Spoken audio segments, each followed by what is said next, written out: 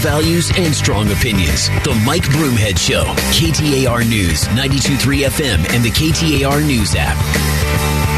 All right, appreciate you spending some time on the show. All eyes have been on New York City, or were on New York City yesterday afternoon, and then Mar-a-Lago in Florida as the former president responded to charges in which he pled not guilty to 34 felony charges out of the state of New York. The DA, Alvin Bragg, says that they have got a great case. Other experts are questioning whether or not there's any meat in these charges. So joining us now is KTAR host and Valley attorney Barry Markson. Barry, welcome. Thanks, Mike. So, your legal mind is necessary here for the layperson. I've got 8 stories in front of me, and seven of them say this is a really weak case. There's a New York Times story that say there's a really strong case here. When you break it down legally, what do you see in this? Well, there's 34 different felonies now of allegations of business issues with the documents. I think the case for that is probably strong, but that's that's a misdemeanor. To get it to a felony, what Alvin Bragg has done is said that it was done to hide or lie about other crimes, either in the commission of other crimes or to further other crimes. I think that part's a bit of a stretch. He made a point of pointing out, and other people have said, that the DA's office there uses this. It's the most frequent white-collar crime they allege and charge people with in New York, and he's done it apparently over 100 or hundreds of times just since he's been in office, which has been about 2 years. So it's not an unusual crime for them to prosecute, but making it into a felony, I think, is a little bit more unusual. So we know that the Trump team says they are going to ask that all charges be thrown out. What are the chances that some or all of these charges get thrown out? Well, most of the charges, there's 34 of them, but it's really based on the fact that these payments were made to Stormy Daniels and McDougal, and then apparently there's a third person now. Those were made, and they were documented in business records from the Trump organization. So if they were to get thrown out, it would have to be towards the intent of whether former President Trump knew about the business, the fraudulent business records, or to throw out the felony aspect of it because he's unable, the DA is unable to link the actual misdemeanor charge to these other charges. And if you remember before yesterday, we were talking about how he was going to try to link it to election charges, but that's a federal crime and the state doesn't do that. He's saying that it's linked to New York election law. And there's an obvious argument there that this is a presidential election. It's a federal election, not a state election. So there's issues there that are certainly ripe for a motion to dismiss. Whether some or all of them are dismissed, we'll have to wait and see. What does the timeline look like? You've got 34 charges. His legal team now starts looking into this. What will the timeline look like for them to answer some of this? And when could we realistically, even if they said we want to do this as quickly as possible, what's the likelihood that this goes to a courtroom and when? Yeah, they've said that the next hearing in court is not going to occur until December 4th, which was 8 months from yesterday when this happened. And that trial would be set sometime potentially in January or the spring of 2024. You have to remember that the prosecutors have been working on this for a long time. They've had a grand jury. They've brought in witnesses. They've done interviews. They have all this information, whereas Trump and his attorneys don't have any of it. So this will be disclosed now. The prosecutors have to provide to Trump and his attorneys all of the information that they have, all of the witnesses, all of the documents, everything. And then Trump's attorneys will go through that, and then they can go and interview people. There could be depositions. They can bring in experts to talk about the records. There's a whole lot of work to be done. It's not really even at this point because the prosecutors have had it so long. So I think it's fair to say there certainly won't be a trial in the case until sometime next year. I think we'll see motions to dismiss filed potentially in the next several months, but it may take over 4 or 5 months as they do their work, the lawyers do their work to figure out the basis and the weight of what the prosecutors have presented. So it's going to drag out a little bit. And the other thing I'll just point out, Mike, is I don't think this is a big surprise. President Trump's been doing business for 40 plus years, and there's a history here. And historically, his lawyers have done a lot of things. They file a lot of motions. They do things that you could say it's for delay or make sure all of his rights are being protected. I certainly expect that to happen here. So the delay could drag on even more than what we're talking about as a schedule now. All right, so then let's go to what everybody's been asking. What happens if he wins the nomination for president and may even wins the presidency, and there has been no resolution to this case yet because of delays? It's a great question, and it's whether or not the judge at that point will say we're going to stay or postpone any trial on this because we're not going to put the president of the United States on trial. He has other more important things to deal with. I could absolutely see that happening. Another possibility is the trial could occur, and let's just say for the sake of our discussion that he's convicted and he's put in jail, which, by the way, I don't think is going to happen from these charges. Can he be the president of the United States while he's in jail? How do we do that exactly? So there's a lot of questions here. I do think it's important to point out, though, and I've seen this from New York criminal attorneys who've said these types of charges are very, very unlikely to result in jail time for a first-time offender like Trump. So I find it to be very difficult to believe that we're going to go through this, even if he's convicted, that he could end up with any actual jail time. Not to say he couldn't. If he's found guilty of 34 felonies, that could result in jail time if all of that is carried forward. But it's a crime, and all crimes should be prosecuted. But I think we should put in perspective even the felonies that have been alleged, or what they call in New York Class E felonies. They're the weakest or the lightest of all felony charges. KTAR host and Valley attorney Barry Markson is joining us. So I don't know the legalities of this, but is it possible that the prosecution here, the DA, is charging felonies with the hope of a plea negotiation to get them to plead to a bunch of misdemeanors and at least get something on record that the former president committed some crimes?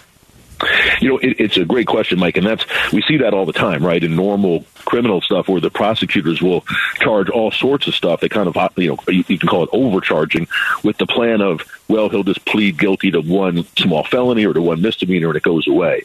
So the question is, would Trump ever plead, if he was given an offer to plead to one fraudulent business records misdemeanor with no jail time, and he just pays a small fine? Would he do that? My guess is no. Not while he's running for office, but that would normally be the case. Here, I don't know that President Trump is really going to be in a position politically to do that sort of thing.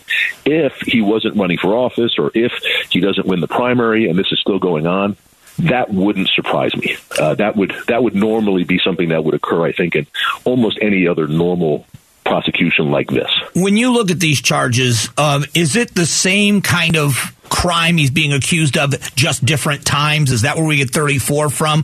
Or is there a lot of different things that they say he's done wrong?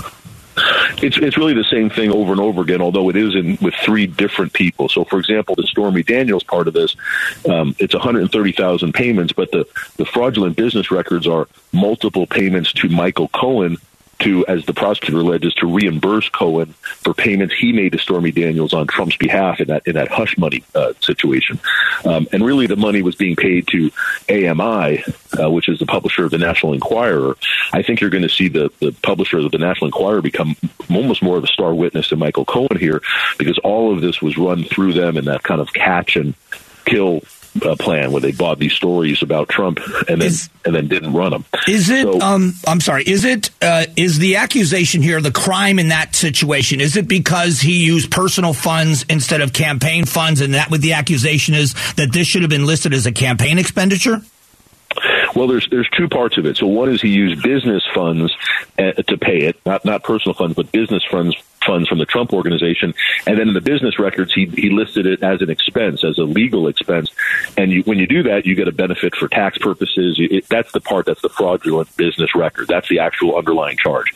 And then the other part of that is he's using business, or we can call it personal funds, to benefit his campaign. That he was the argument is he was doing this because at that time it was after the Access Hollywood tape, and they were concerned about female voters. They didn't want reports of the adultery and other things out there.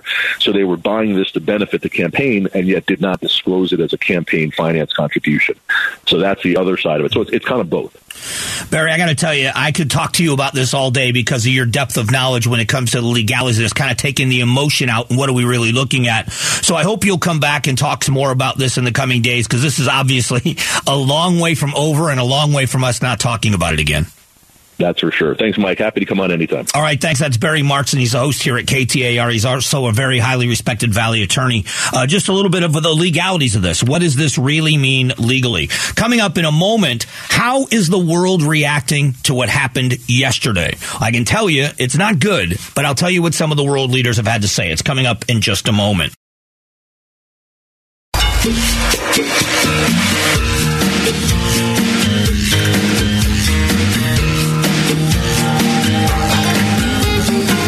Strong values and strong opinions. The Mike Broomhead Show. KTAR News, 92.3 FM, and the KTAR News app. All right, the world is watching. When you are the world's most powerful economy, and the U.S. has been, and it still is, in comparison with the Chinese, it is very close as they are gaining ground, and it's always back and forth, but we still are the world power. And with that comes a lot of responsibility and a lot of attention. I would say, as Americans, we do not pay nearly the attention to international politics as other nations pay to American politics. I don't know a great deal about British or Italian or French politics. Talk about leadership a little bit, but the inner workings of their politics, not something that we pay much of attention to. But when you go to Europe, Europeans really pay attention to American politics. And it's not just in Europe, it's other countries as well. So there's a story, how Trump's arraignment is being watched around the world, what people are saying. There's an interesting story from the president of El Salvador. This is an interesting take. The El Salvador president says America cannot lecture other countries on democracy after the Trump indictment. He's lost all arguments when it comes to the concept of democracy in the midst of the Trump indictment. Last week, when it was announced, he said, imagine if this happened to a leading opposition presidential candidate here in El Salvador. He later added, sadly, it'll be very hard for U.S. foreign policy to use the argument such as democracy and free and fair elections or try to condemn political persecution in other countries from now on. And I thought it was an interesting take because I want you to take the headlines you've read about Donald Trump, no matter where you fall, no matter what you think of Donald Trump, and put it in Russia. When a political opponent of Vladimir Putin falls out a window, when someone running for office or is considered to be a dissident or someone that is an opposition leader gets thrown in jail, never to be seen from again. It's been very famous and very documented in Cuba that people that oppose the communist regime, especially under Fidel Castro, when Fidel was alive and in power, what do we say as Americans when a political opponent gets thrown in prison? Gets arrested, gets accused of crimes? We call it a banana republic. That's what we call it. Is the world viewing America that way now? Whether you believe or it turns out to be accurate or not, how is it being viewed? Now, to those of you out there that are saying, who cares what other countries think? I would venture to say this. You are the very people that say it matters what the international world. If you remember, the opponents of Donald Trump were very concerned about our reputation in the world. It's one of the reasons why we had to elect Joe Biden, to get our standing in the world back, to renew our reputation. So you can't now turn your back and say it doesn't matter what other countries think. It mattered a great deal to you when you were voting for Joe Biden over Donald Trump. But how does the world respond to this? How fearful is the world? It is interesting to consider how the world views the U.S. We are in some places a necessary evil, meaning the strength of our economy, the strength of our military, our power, is something they need. Other nations' economies are very dependent on our economy. And our economy has a huge influence on the rest of the world, as does the Chinese economy. When we see what's happening with Russia and Ukraine, and we see how China is visiting, the leader of President Xi is visiting Vladimir Putin in the same way that President Biden visited President Zelensky, it looks as if the two major world powers are now sitting on opposite sides of a battlefield, and people are wondering what's going to happen next. But it is an interesting look at how the world is viewing the U.S. And is the president of El Salvador right? Is the rest of the world, where we've looked at some of the elections, we didn't recognize, and I don't think we still really do, but at the time it was absolutely we did not recognize the government of Iran. The Ayatollahs came in and they deposed the Shah in the 1970s. The Shah of Iran was deposed. We had a very healthy relationship with the Iranian government under the Shah of Iran. We did a military deal for almost $1 billion in which we were going to sell arms to that nation. When the Ayatollahs came in, when the revolution happened and it became a religious leadership in that country, we did not recognize that government as the official government. As a matter of fact, we did not give that country their money back for the weapons because we said it wasn't rightfully theirs. We also didn't we didn't send them the weapons. That was that over $1 billion that was sent to Iran that wasn't to ransom anybody. It was repayment for the money we owed them during the Obama administration. So there are times when we look at when a country doesn't elect its leaders in the way we deem to be fair, we call them a banana republic and we don't recognize that government. How is the rest of the world viewing America now? It's fascinating. I think it's interesting. In a moment, a major drop in private sector job growth in March. Where does this leave our economy? We'll discuss that next.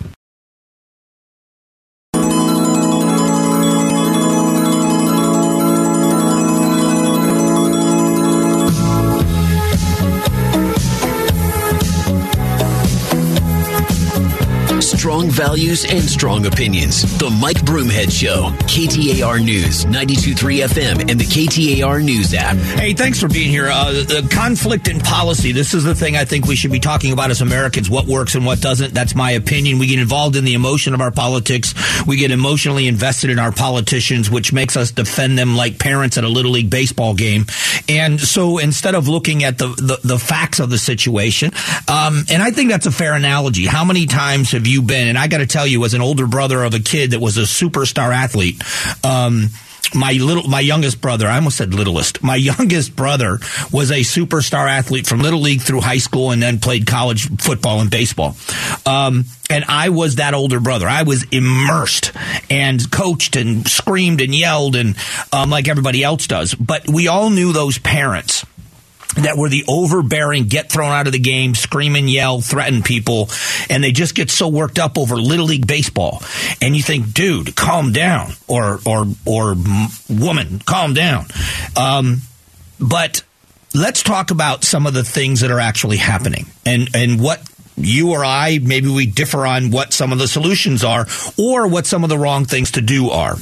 Private sector job growth tumbled in March to 145,000, worse than expected.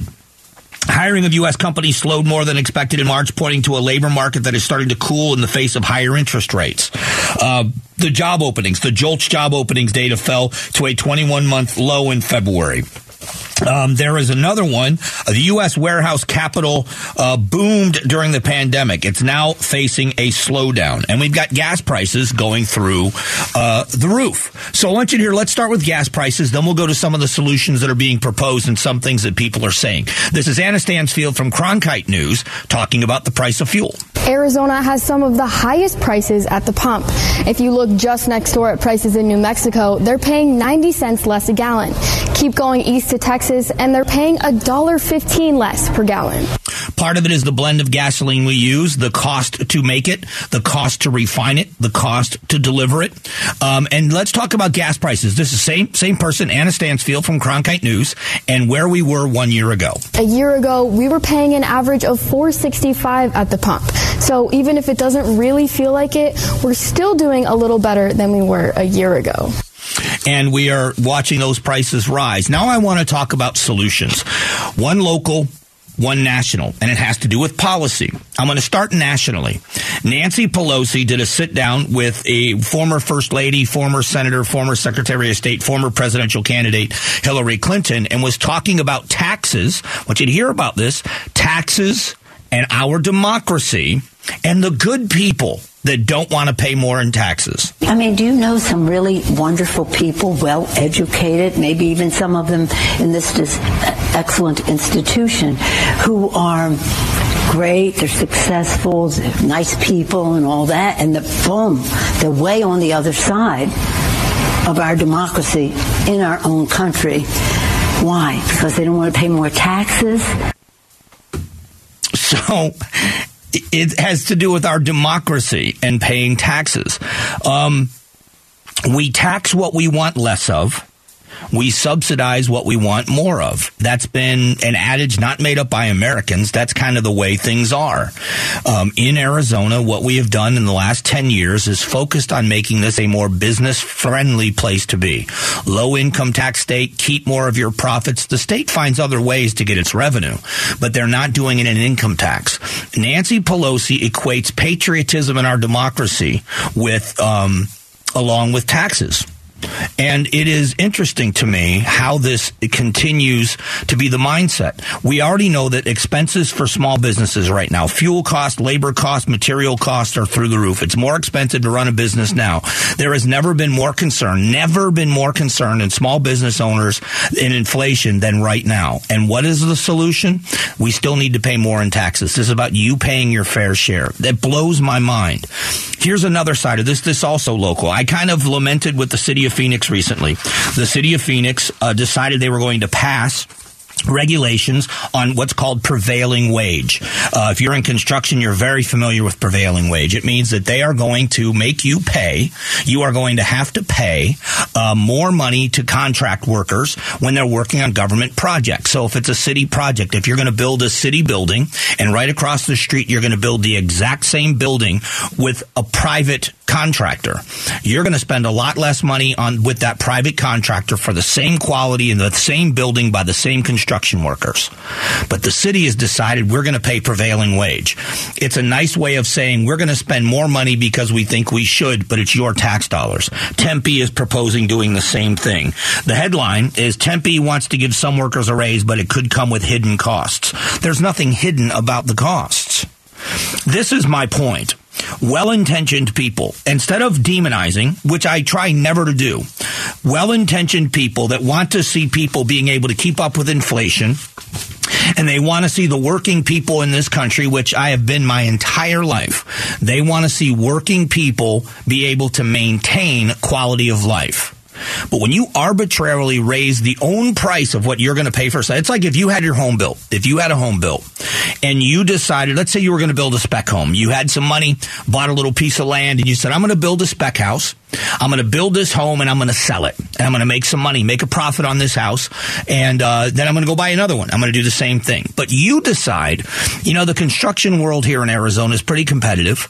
So what I'm going to do is I'm going to use material that is of a higher grade than is necessary.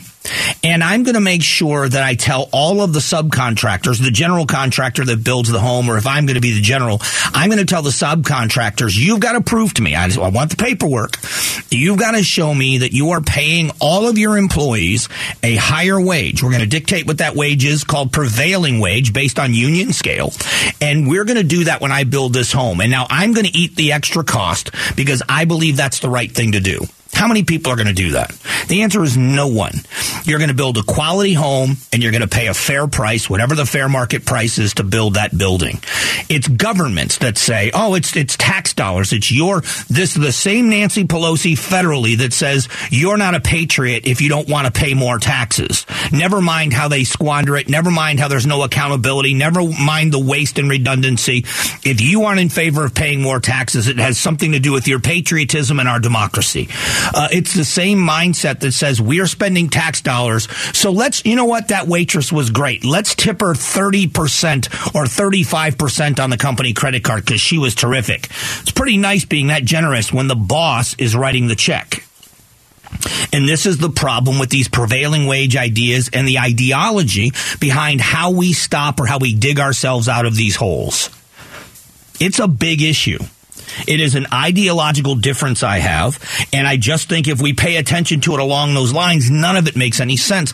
There are people that are going to disagree with me wholeheartedly, but I think the average person, when they look at this and they say, you know what, the city of Phoenix is doing it, now Tempe is contemplating doing it, and the people that live in Tempe and Phoenix that are already paying taxes and wondering how we're going to fix our problems and what we're going to do about our budget, finding out that city-built projects are now going to cost a lot more money because the city mandated pay increases for the construction workers while you're writing those checks with our tax dollars. I don't think that's going to be received well by the taxpayers in your city, nor should it.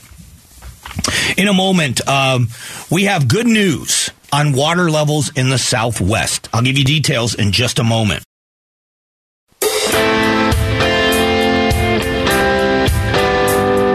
Strong values and strong opinions. The Mike Broomhead Show. KTAR News, 92.3 FM, and the KTAR News app. Hey, you could enter to win a $100 Amazon gift card and spoil your pets. KTAR's Paw Picks promotion is going on. You can send a photo of your pet. You can win a KTAR Paw Pick contest. Submit your photo at ktar.com/contest. A different pet photo will be randomly drawn each month, and that pet will be named KTAR's Paw Pick Pet of the Month. Say that 10 times fast. When is good news not good news? Such a weird question, but we continue to hear this. Water levels at Lake Mead rise and defies projections.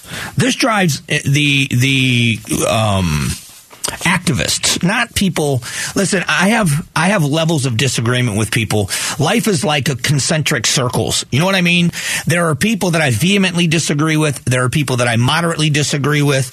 You know, there are people that I agree with a little bit, but the activists are the ones that are so impassioned about something that when it goes against their narrative, it's not good news, even if it's good news. Las Vegas. When it comes to water in Lake Mead, every little bit helps, right? According to the U.S. Bureau of Reclamation and most probable 24-month study published in March, Lake Mead was projected to have dropped approximately 1,043 feet above sea level. Dropped to that level. But as of Monday, Lake Mead's water level was at 1,045, almost 46, almost 3 feet above projected levels. Now, we should be dancing in the streets. We should. That doesn't mean that it's over. It doesn't mean that it's not at historically low levels. It doesn't mean that we shouldn't be concerned, especially if you're one of the mafiosos that buried through a body in the lake. You're still worried about it being found. But this is good news. But the problem is what it hurts. Here's what it hurts.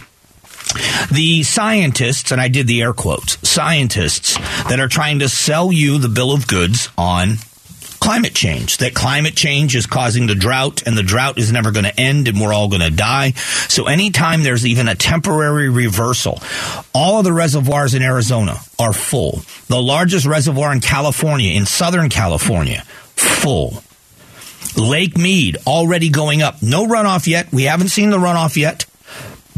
And we are still seeing positive direction. Yes, it's only 1 year, but it's positive. Here's the reason why I think this is an issue. Hawaii is mulling fees for ecotourism crush. So when you go to Hawaii, it's humans that are the problem. And if you're a human and you want to see the beauty of Hawaii, you should have to pay an extra tax because of what you're doing to the environment. Now, how you paying taxes fixes the environment, I have no idea. And neither do they. But somehow, paying more money fixes the problem. This is the other one.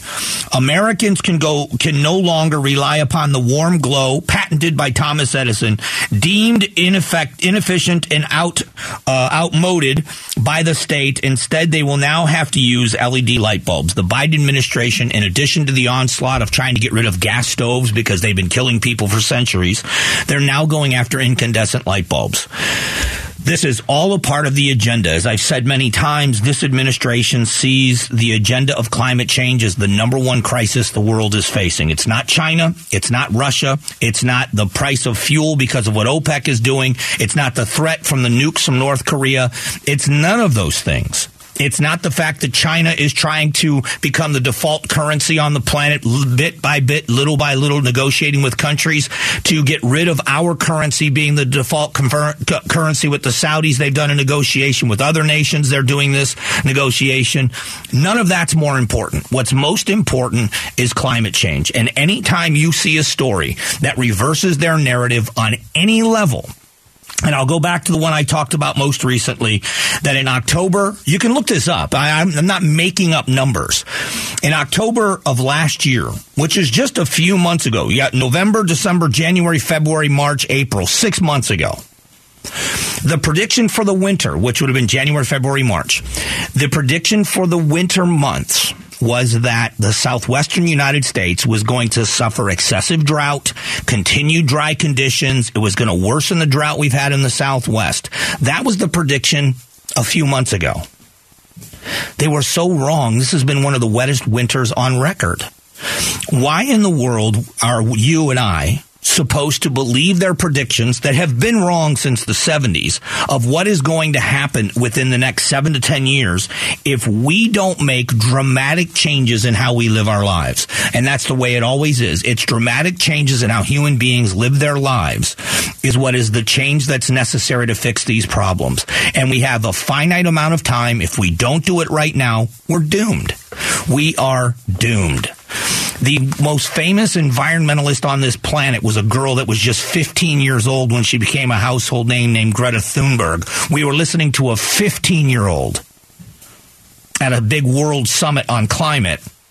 She just deleted a tweet that was 5 years old because 5 years before that, she tweeted out something that said, if we don't change the way we behave dramatically and change everything within the next 5 years, the planet will be irreversibly damaged.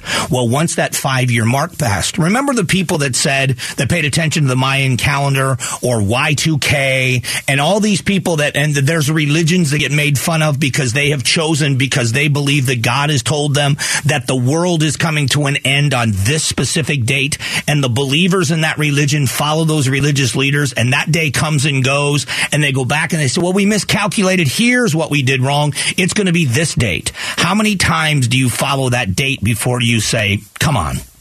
We don't know when the day and the hour is going to be. I want clean water. I want clean air. I want us to reverse the problems we have. This environmental activism, this is an example of it. They are upset. This should be great news. This should be great news. And instead, don't get your hopes up. It's not that good yet. Just after 10 o'clock, all eyes on New York City. Former President Trump was arraigned. We'll let you hear from a legal expert, and we'll hear from the president next.